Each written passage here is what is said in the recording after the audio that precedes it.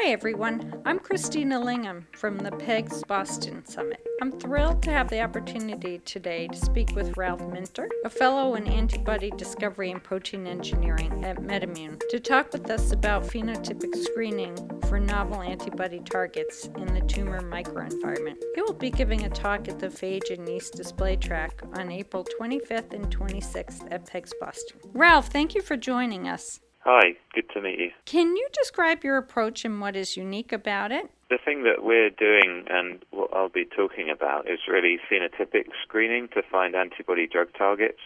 So what typically happens in the antibody industry is that people start with a known drug target, something that they've either read about in the literature or got some biological rationale for going after with an antibody. And then they run through a drug discovery process that starts with finding antibodies to that target and ends normally with preclinical validation in a disease model. So what we're doing is a bit different from that. So we operate a phenotypic screen where we promote targets or antibodies to those targets based on their function rather than their target specificity. And by doing this, we can identify potentially more novel targets and ones that people maybe haven't thought of for a particular disease. And then later on in the process, once we've got the antibodies that have function, we then figure out what the targets are. And so it's a way of simultaneously finding an antibody drug lead and finding a novel target for a disease. So that's kind of in a nutshell what I'll be talking about.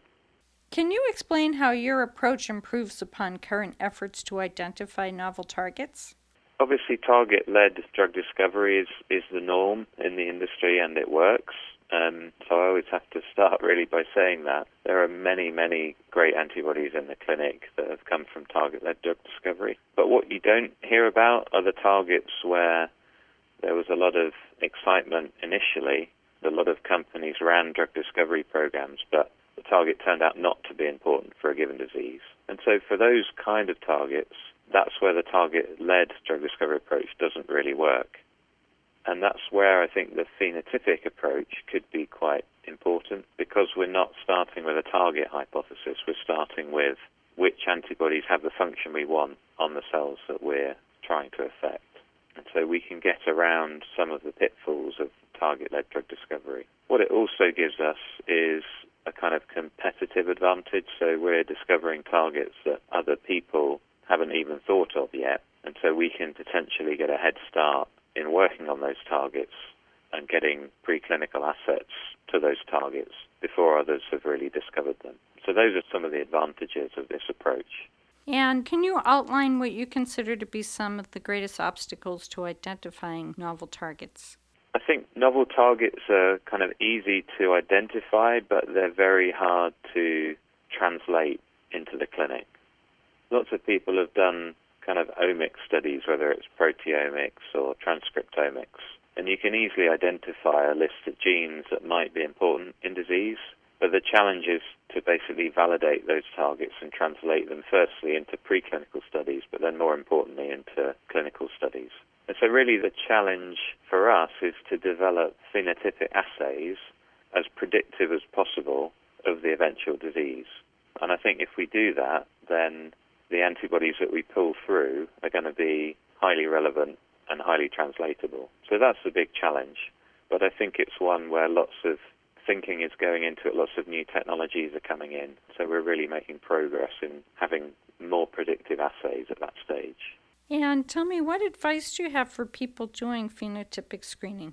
I think the main piece of advice would be to really map out your whole screening cascade. So rather than just jumping into, wouldn't it be nice if we could find an antibody that did X, and then starting the process, you've really got to think, what do I do when I have 1,000 antibodies that I need to screen for a given function? And how on earth am I going to identify the targets for those antibodies? So I think it's important to think through the whole process from start to finish and be somewhat realistic. So there are certain cell types where we don't run a phenotypic screen because we simply can't get hold of enough of those cells in order to actually run a robust assay. So it's always a balance between what's most patient relevant and most likely to translate versus what's practically feasible.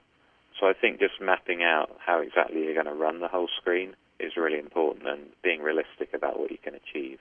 What are some of the most exciting recent discoveries in the tumor microenvironment, and has your work changed as a result? So I think the whole immuno-oncology area is very exciting. I think most people out there will be aware of the great clinical advances coming from antibodies that affect T cells in particular in the tumor, activate T cells to attack tumor cells, and some of the clinical results are really stunning. Where we're going in the future, I think, is starting to combine different T cell focused therapies in order to get efficacy in a greater number of patients.